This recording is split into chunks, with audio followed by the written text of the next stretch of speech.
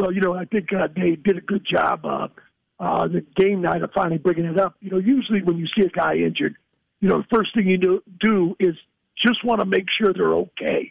And when you didn't get any signal from DeMar or any thumbs up coming off and you see someone working on it, it takes it to a whole other level. Now your concern is just is the guy going to make it? What happened? And now you got to try to refocus. And I thought there's no way. When they said they were going to locker room, you're done. Something like football, which is a violent sport, we all know, it takes such focus mentally to play that game. If you're not into it mentally, then you're going to have all kinds of injuries or things happen. And it was such a shock to see that happen. I think that was the biggest concern is when you don't get a thumbs up or you don't realize it's a knee or an arm or whatever, then your thoughts just go in a totally different direction. Jay, as you mentioned, football is a violent sport, and you certainly had your share of injuries in the sport. So when you go out onto the football, like you said, there's an injury, a knee, or someone's down, you're holding your breath a little bit. You're looking for that sign from the player. As a football player, whether it be in this situation with Damar Hamlin or other injury situations, is it difficult to circle the mind and concentrate to get back to the game, watching one of your comrades go down and being maybe carted off to the locker room, or, like in this situation, being in an ambulance and going to the hospital? Yeah, that's the difference. If you see something, and you have some trainers and guys talking, we're on the field talking when that happens. If you know that it's something, an injury, you know that happens in football. You've seen it before, and you can deal with it. I think one of the players brought up, the old players, like, on the football field, our coach used to say Riverside. So when the guy got injured and laid out, we just switched the ball on the other side of the field and kept going. And that's what you're accustomed to. But and that's why, again, the locker room is so close, because you rely on each other, man, and you see each other go down and support each other and all that. But when something like this goes down, now you're going to really lean on each other, because the focus to come back out and play, and I thought the NFL, the best thing they could have done was cancel that game, which they did. There's no way in hell, Ray, that you could come back and go back on the field where you saw that tragedy and put the clock back where it was and try to refocus and play a game. It's just not going to happen. It's going to be lucky for those guys to get out this week and really turn it loose. It's an individual thing which you go through with the grief, and I imagine they're all talking about it and counseling. Things have changed now in the league, but it's still going to be tough to walk out in that field and play a game without thinking about that. Yeah, that's what I was going to say, Jay. And we're talking with former NFL football player, Summit County resident, great friend of mine, Jay Brophy. Jay, that's what I was going to say next. Now moving forward, and we're seeing some positive signs from Damar Hamlin, even though he is still in critical condition. How in the world, especially when you look at the Buffalo Bills, but in the NFL in general, because it is a big fraternity, how in the world do they get focused and go out and play a football game this week? It's got to be the locker room, and I think the coaches have done a great job. Cincinnati, Taylor, and of course Buffalo, of kind of getting the group together.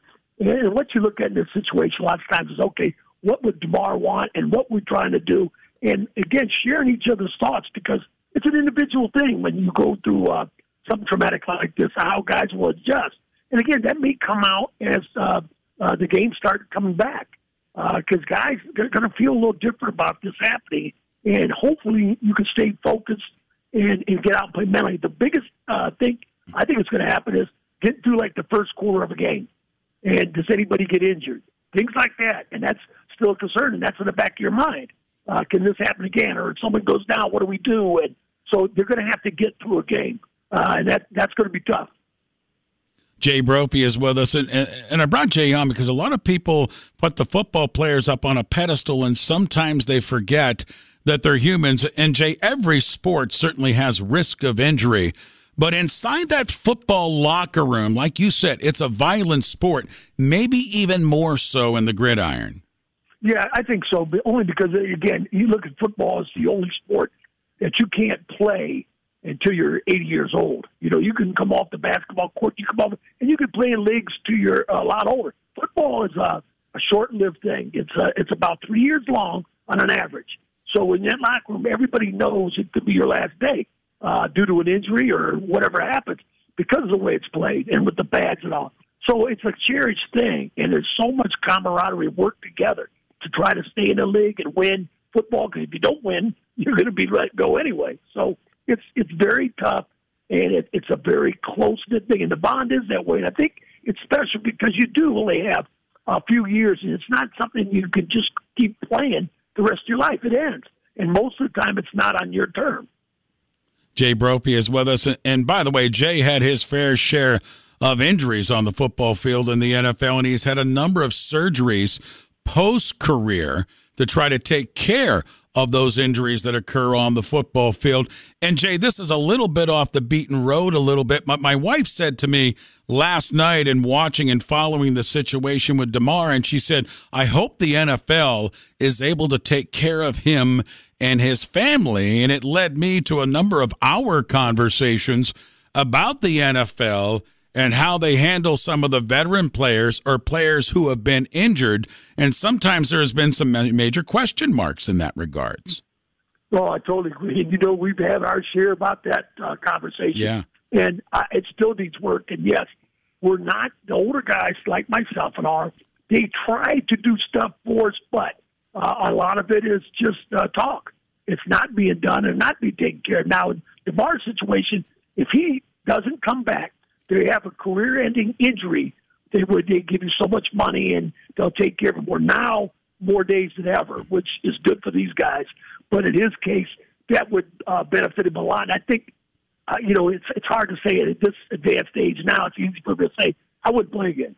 But as a young, healthy athlete, people have come back from things like this in other sports.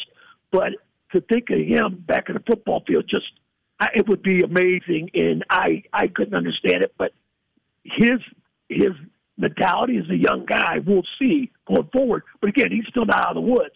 But they do have a retirement thing. Basically, it's a career-ending injury that you get awarded, and he will be taken care of a little bit that way.